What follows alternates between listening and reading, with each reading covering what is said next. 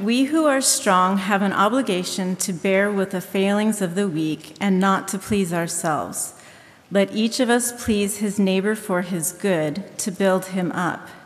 For Christ did not please himself, but as it is written, the reproaches of those who reproached you fell on me. For whatever was written in former days was written for our instruction, that through endurance and through the encouragement of the Scriptures we might have hope. May the God of endurance and encouragement grant you to live in such harmony with one another in accord with Christ Jesus, that together you may with one voice glorify the God and Father of our Lord Jesus Christ. There used to be a little clip that would play before movies, big movies in theaters, that I used to watch, like Star Wars. It was called the Deep Note Bumper for THX sound. Perhaps you remember this sound. They stopped playing it a few years ago because most theaters have switched over now to Dolby, and so that THX sound isn't played very often. But for a long time, if you went to a big movie in the theaters, like a Star Wars movie, you would see that same clip, sort of as an introductory note in the service, or not the service, but the movie. The lights would go down in the theater, the screen goes black, and the words, "The audience is listening," appear on the screen. And you can hear quiet, random notes moving around like a bunch of noise, and it's slowly getting louder. And as these notes get louder and louder, you can tell that they are beginning to move around a little bit. It sounds like it's just noise, but it sounds like maybe there's some order coming into it. As these notes get louder, it becomes more clear that these notes are not actually in harmony at all. It's discordant. It's unsettling, actually. It gives you a feeling of unease as you hear it. At least that's what happens to me when I hear it. But as it continues to play, and as the notes get louder and louder, you can tell that these notes are actually going somewhere. They're starting to move toward one another. It gets louder and louder until these notes join together, and it ends with this intense, glorious, beautiful, stirring, harmonious chord. And it says THX on it. And it says the audience is listening, and it's bah. And if you've heard it, you know what I'm talking about. And if you haven't, this is what it looks like visually. This is a visual representation of the music. You can see how the notes in the first four measures are sort of bouncing around. They're weaving in and out from one another. And in the second set of four measures, you can see that it comes together in some harmony. These individual notes coming together to make a harmony. This is not a perfect illustration, but this helped me to think through today's passage a little bit visually in two ways. First, as it relates to Scripture. Following Genesis 3, God's redemptive history, as it's recorded for us in the Old Testament, sometimes feels like those first four measures. Just as you're reading it, that's just the way that it feels. There's the rising melody of those triumphant heroes like King David who defeats Goliath. But there's also the dark silence of the unstoppable, unspeakable depravity of the human heart like Israel during the time of the judges. And yet throughout, there is this constant note of God's endurance and encouragement given to us by His sure and steady promises. And all of those notes, all those countless victories, all those sorrows, all those steady drum beats of God's promises finally meet together in history at the cross of Christ. And with that awareness, we can look back into that chaos and we can pick out all those individual notes that were anticipating the life and work of the God-man, our Messiah, our Lord Jesus Christ. So there truly actually is great harmony in the Old Testament when you're listening for the redemptive, recurring theme of Christ. There's a second way that this kind of helped me this week. The unity of Scripture's hopeful message of Christ is meant to resonate with this community. So if we think of this image as it relates to us, all of us have our own unique individual pasts. We all have our own unique wanderings and all of our sorrows and our own victories and all of our struggles and our varying opinions. And it might sound like chaos. There are times when we are all whistling our own random tunes. But if we can borrow again from this illustration, what happens is when we are born again from above, when we are converted, when God's Spirit brings us to life by His Word, we find our life's truest purpose and meaning in glorifying God in Christ. And so we change our tune, as it were. And we join in the chorus of others who are doing the same. And over time, our voices start to blend together so that we, with one voice, are glorifying God and the Father of our Lord, Jesus Christ. But it's not easy. Otherwise, Paul would not have had to written this passage. We still want to whistle our own tunes. And sometimes we lose track of where we're at in the sheet music. Our passage this morning points us back to our conductor, who is Christ Jesus Himself, so that we might be able to find our place in the music again. The big idea for this morning's sermon is this: Scripture's melodic line of Christ's humility creates harmony in His people. Scripture's melodic line of Christ's humility creates harmony in His people. And so we've got two main points here that we'll work through. First, the strong must bear the weakness of the weak, like Jesus. We'll see it in verses 1 through 3. Second, God glorifies Himself in Christ by giving His people endurance and encouragement through Scripture. That'll be this second set of 3 verses from 4 through 6. Let's pray before we get into it. Father, I am so encouraged by hearing the voices of these saints who have gathered into this same room to sing of Your glories, to put our minds together to focus on Your cross. And even as we just sang moments ago, we pray right now that You would speak to us, that Your church would be built up in so doing by Your Spirit, so that Your truth would prevail over unbelief. We pray these things in Jesus' name. Amen. First, the strong must bear the weakness of the weak like Jesus. This is the first point we see in verses 1 through 3. And I've got each of these 2 points broken down to 3 subpoints, an A, B, and a C. So we'll take these essentially one verse at a time. A, we see here an obligation in verse 1. There's an obligation that the strong should bear the weakness of the weak, where he says, we who are strong have an obligation to bear with the failings of the weak and not to please ourselves. This, of course, is following what we have read in previous weeks, chapter 14 of Romans. And so the words strong and weak, as he is using them here, have very specific meanings. This relates to those disputable matters that he talked about at the beginning of chapter 14 of Romans.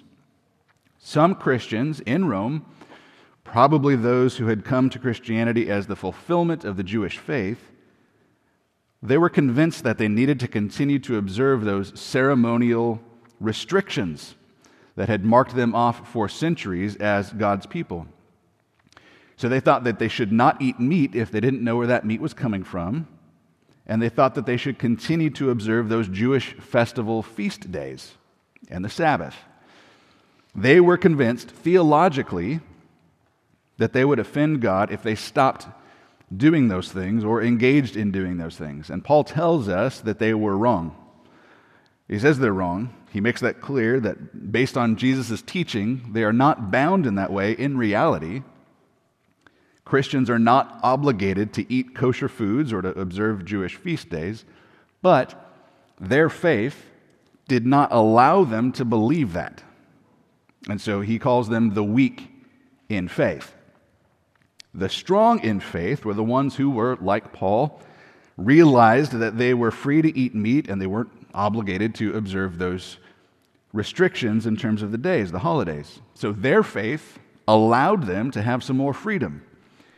And those differences of opinion between the strong and the weak, as you might imagine, were opportunities for some quarrels within the church.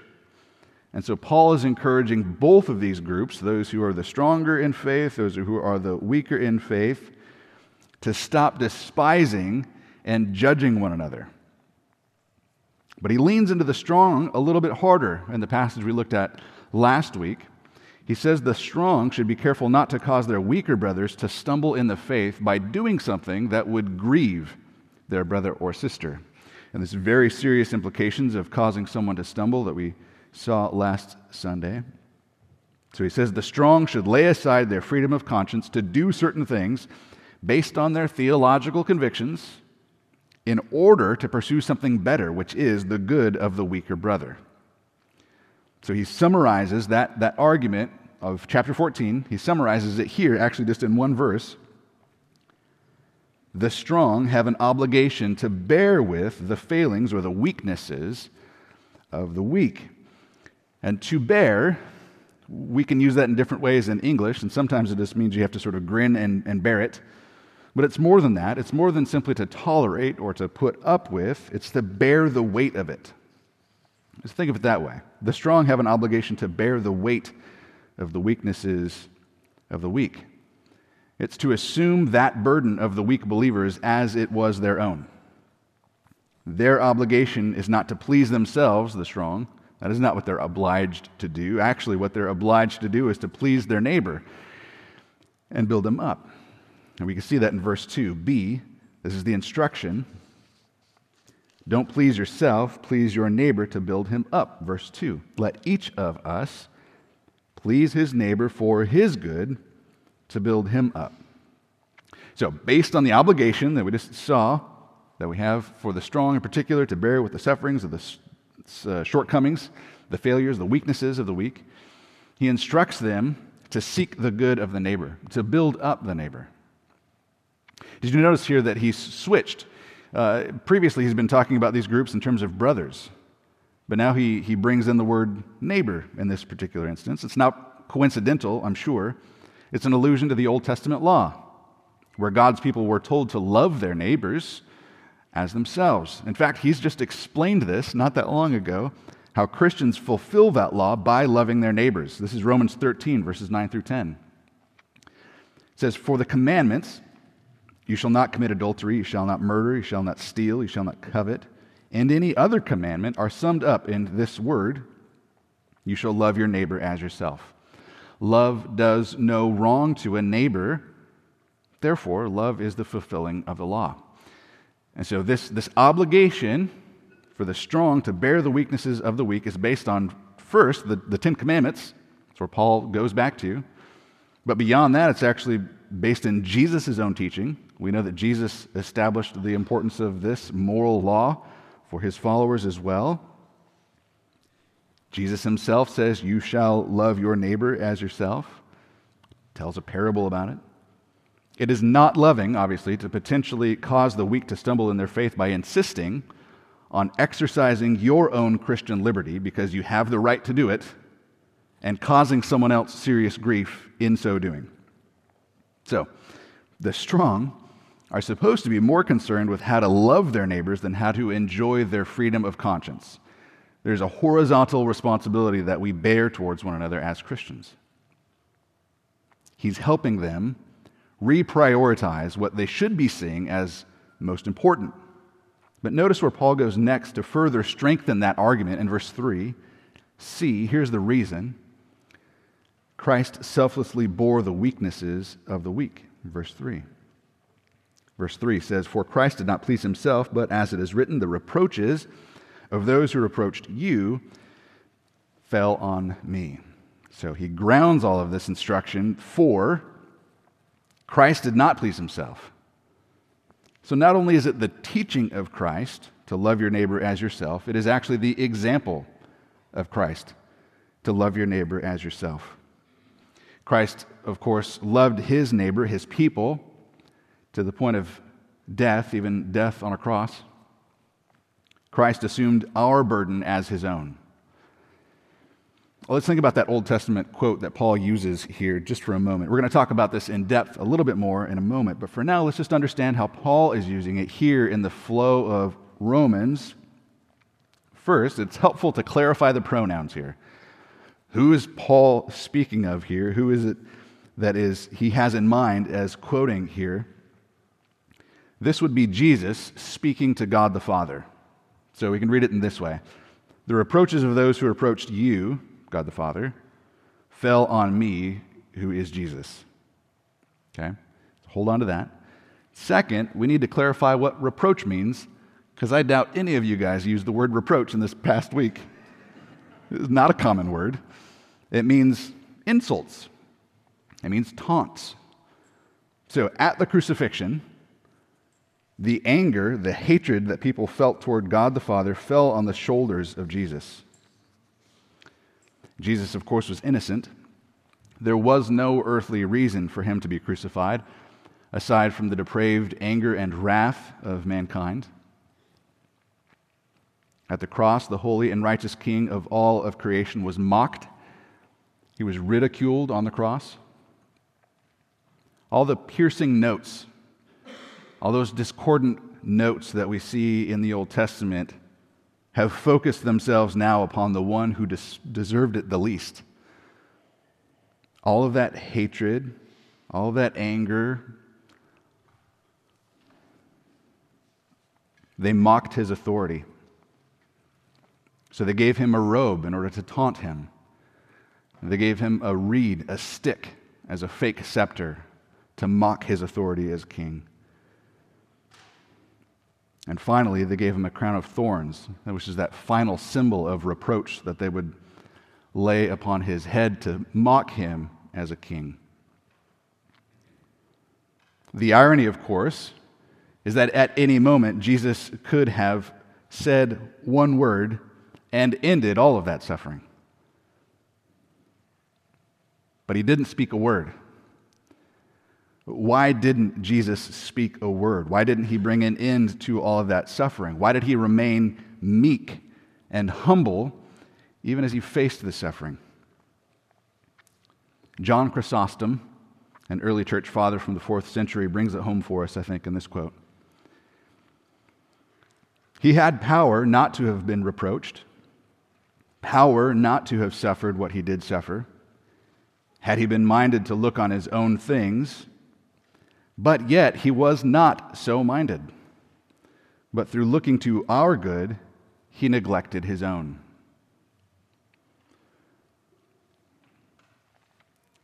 Jesus refrained from exercising the authority, the rights that he had, his status. He refrained from exercising that for the good of his people. So we're beginning to see the analogy here of why Paul would introduce this psalm, this thought here. Although Christ had freedom, he did not hold on to it, but he refrained from using it out of love for others. This is Philippians 2, 5 through 11 as well. Now our quibbles and our quarrels seem to take on their true size in relation to this, don't they? Christ willingly drank the cup of God's wrath on your behalf so that you would not have to. Do you really need to insist on eating that meat, even if it could lead to the destruction of your brother? Can you not pass by the meat? Do you really need to despise and condemn one another over whether you're observing certain feast days? Is this really the most important thing that's happening here? Do you really want to insist on these things? Are you going to let those minor ways in which you differ from one another derail the unity of the Spirit and the bond of peace that Christ is creating within his people in the church? Let's remember that this instruction, of course, is couched within the gospel. Paul is very much reminding us what God has done for us in Christ first and foremost. After all, consider what Christ has done for you. Romans 5, 6 through 8. For while we were still weak, at the right time, Christ died for the ungodly. For one would scarcely die for a righteous person, though perhaps for a good person one would dare to die. But God shows his love for us in that while we were still sinners, Christ died for us. So this is the humbling corrective to the pride that so often fuels quarrels and dissensions within the people of God. Rightly understanding ourselves in light of the cross. It's so interesting to note that Paul cites the Old Testament to encourage and remind these believers of what Christ did for them. This was not that long ago. He could have just pointed back in history. Why did he point to the Old Testament? Let's keep reading. Second, God glorifies himself in Christ's united people by communicating his endurance and encouragement through Scripture. This is verses 4 through 6 now. Now, as I said, this is not that long after Christ had lived, died, resurrected, ascended. They would have been able to remember this. There would have been eyewitnesses who were still alive. Why does Paul point to the Old Testament? Why does he base his argument there? It seems like it's an extra step. It seems like it would be just a cleaner argument just to point to straight what Christ had done so recently. But Paul is calling attention to an idea here that is already, we've noticed, influenced this later to a great degree. Paul is very much basing his argument on the authority of the Old Testament. And he's going to continue to do so, particularly if you have your book of Romans 15 in front of you there, you'll note, like right after this, he's going to have just a litany of Old Testament scriptures. He's about to string together a whole bunch of them to establish the unity of God's people. And so in this verse, in verse 4, it almost seems like he's taking a diversion for a moment. He says, this is the principle that I'm going to be using. I've already been using it, but I'm about to use it. And this verse, he's explaining what it is that he's doing with that Old Testament scripture. A, the principle he's showing us. All scripture gives us hope. Verse 4 says, for whatever was written in former days was written for our instruction, that through endurance and through the encouragement of the Scriptures we might have hope. The verse that he's just used here in verse 3 is from Psalm 69, as we've already alluded to briefly. Verse 9. Psalm 69, verse 9. Now, original context, Psalm 69 was written by King David. It was written about 1,000 years before Jesus was ever born. And in this Psalm 69, it's talking about David, who was zealous for God's glory. David was devoted to God's glory. And because of that, people made fun of him. People reproached him. They insulted him. They taunted him. They mocked him. And so this is what the verse says. Psalm 69, verse 9, in its entirety, says this, for zeal for your house has consumed me, and the reproaches of those who reproach you have fallen on me. And so we can see here that it was David's zeal for God's house that caused others to reproach him or to insult him. We can see this playing out in the fullness of Psalm 69. David cared deeply about what God cared deeply about, and he was mocked for it. So that's the original context of Psalm 69. But on this side of the cross, what Paul is doing here is a little different than what David might have had uniquely in mind. I think David spoke better than he knew. Paul looks back at that psalm and he recognizes that there's actually something else that is being spoken of here rightly in this psalm. The psalm is speaking of Christ. Certainly it's about David, historically about David and his suffering for his devotion to God, but there's more to it because David is a type of Christ. David, as a type of Christ, points to something bigger and better. Jesus, of course, is that ultimate righteous sufferer who was mistreated, it's an understatement, for his devotion to God. And so Paul reads this psalm from the Old Testament through that lens, picking up the messianic themes, that melodic line, noticing it in the book of Psalms, and he says, well, this is actually about Jesus. And he's not the only one to do this. Hopefully you know this. The New Testament consistently turns to the Old Testament, particularly the Psalms, to point us to Christ, to help us to find Christ there within the book of Psalms. Psalm 110 is the most often cited psalm in the New Testament. It comes up over and over again in the New Testament, and it is consistently applied to Jesus. Even Jesus himself applies Psalm 110 to himself. There's good reason to think that the book of Hebrews is all one long sermon on how Psalm 110 and Psalm 2 are really pointing to Jesus. This is one of the main ideas of the whole book of Hebrews. Jesus used the language of the Psalms to express his own anguish, as we'll hear about as Passion Week approaches, from Psalm 22. And of course, Jesus' final words from the cross were from Psalm 31. The Apostle Peter at Pentecost, Acts chapter 2, points to Psalm 16 as speaking of the life, death, and resurrection of Jesus Christ. So there's more we could say here, but I hope this point is clear. The Old Testament was written for our instruction,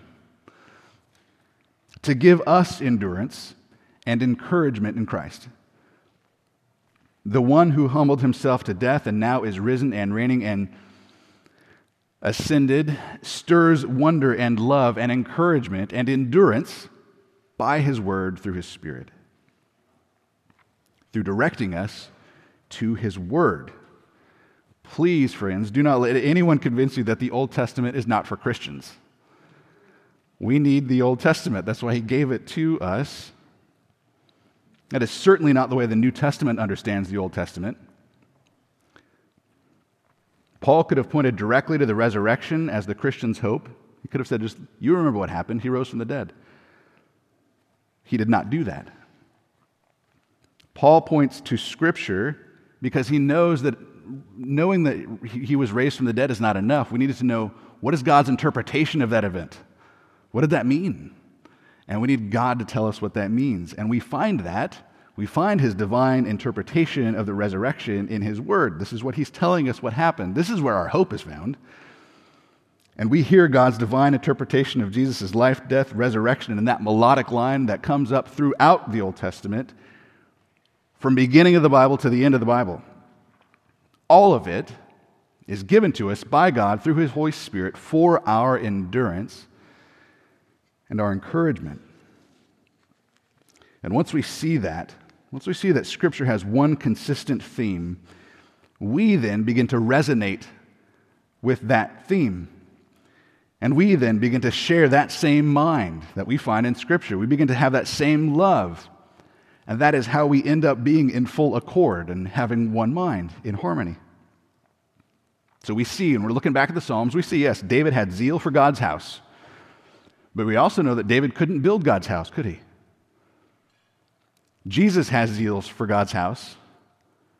And Jesus is building his house even now, right now, in this moment. This is what's happening. He is building his people by his Spirit through his word. He is zealously promoting the unity of his church. God's house is his body. God's body, humanly speaking, is his church. And it was for us that he was willing to undergo humiliation. If that zeal that propelled Christ's obedience consumed us, then we too would rightly value the righteousness and the peace and the joy, and we would be in full accord with Jesus Christ, because that's where he's at. That's where we should be heading. If that zeal consumes you, you would be more willing to care for your weaker brothers by laying down your own preferences. Every line of Scripture was written for us and our instruction.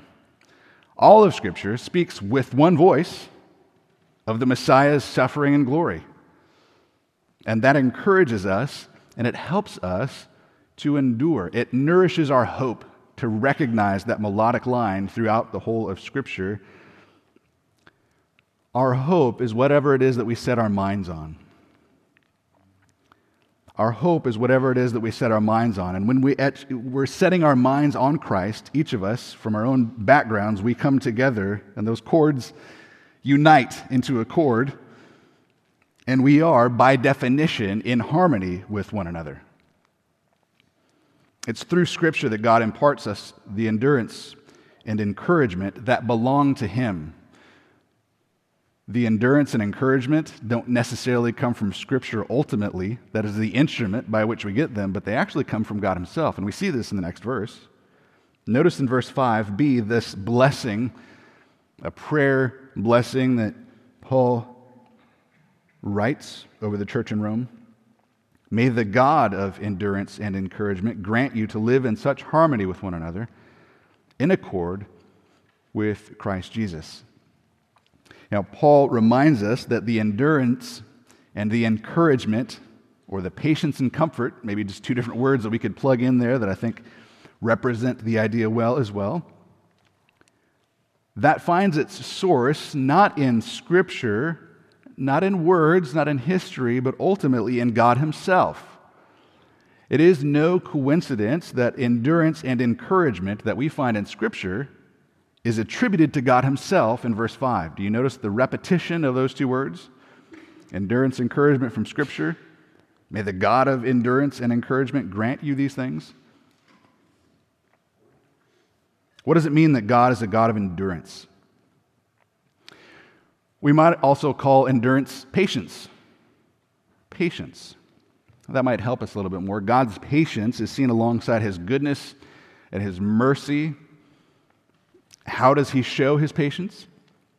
Well, God gives his people space for repentance. That is his patience because he desires reconciliation with them. God is patient towards his creatures in and through Christ. This is what we read about in Romans chapter 3, verse 25, that divine forbearance. Speaking of God's patience with the goal of reconciliation and restoration of his people. It is his divine forbearance to be slow to anger and abounding in steadfast love in and through the life and ministry of Christ.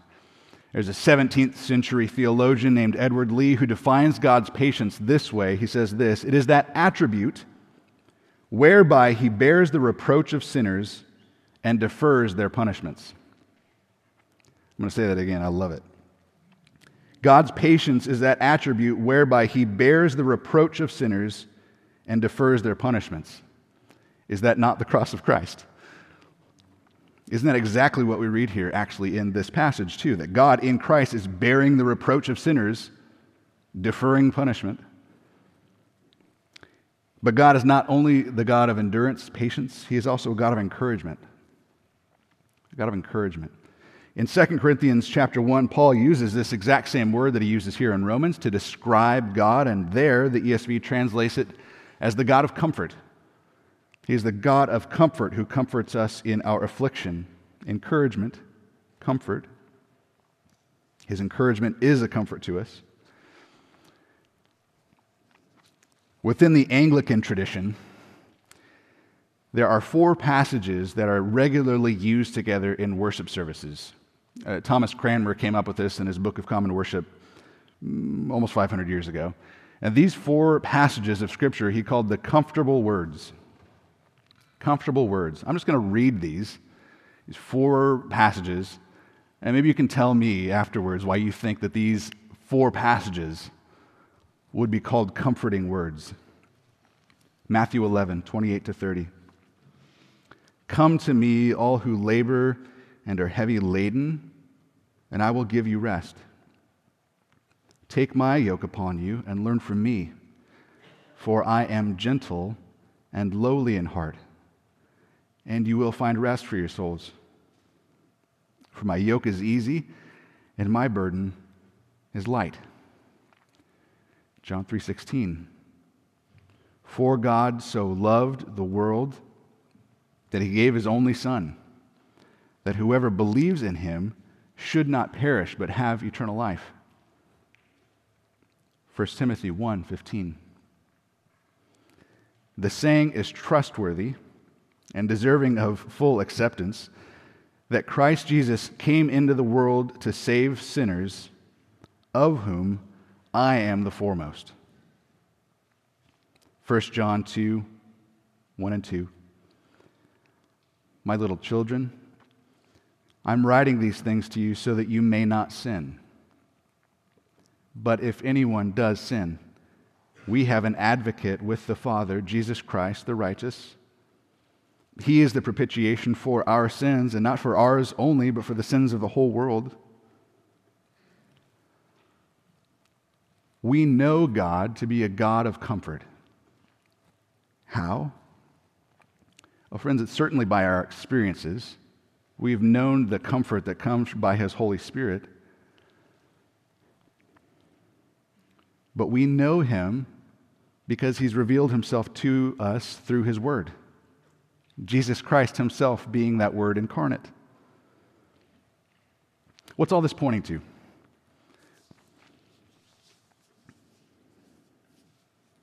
The obligation the instruction, the reason, the principle, all lead to this blessing, this prayer wish from Paul for these Christians in Rome, that the unity with which Scripture glorifies God in Christ might unify Christ's church.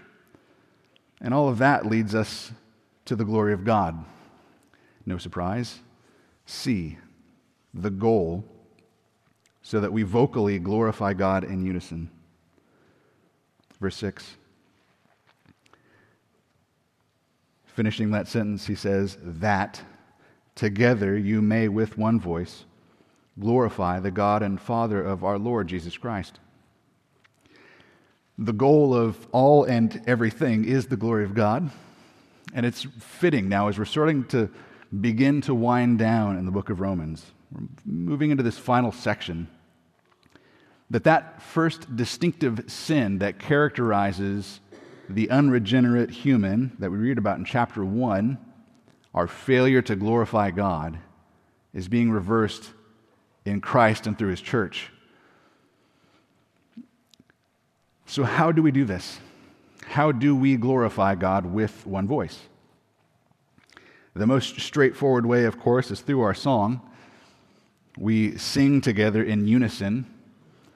We also regularly here on Sunday mornings recite biblical truths together in gathered worship. There's one more spot that sometimes is overlooked when it comes to the unity of our voices in worship services, and that's in our response to prayer. When someone leads us in prayer together, as Andy did, as Elliot has, we're meant to be listening to it, tracking with it, allowing it to resonate in us so that when it's over, we can heartily and verbally with one voice say together, Amen. Amen doesn't mean that's the end of the prayer. I know sometimes it's the way we think of it. It's like end of transmission, over and out. But amen actually means truth. It's true. What he just prayed, I'm on board with. And so when we say together amen, that is us verbally recognizing that our minds and hearts are in unity around our aspirations that are in line with Christ's goals, which are the glory of God. Can I get an amen? All right, now. Divisions in the church over disputable matters diverts time and energy from its basic mission, which is the proclamation of the gospel and the glorifying of God. Those dissensions, those suspicions which are caused by pride and hubris and arrogance, all that quarreling, all of that hinders our ability to rightly glorify God.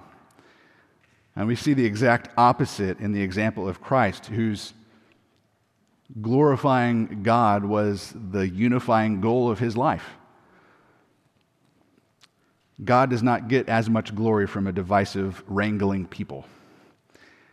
So, how do we pursue unity together? Well, this passage actually gives us two very clear applications that I'll simply point us to.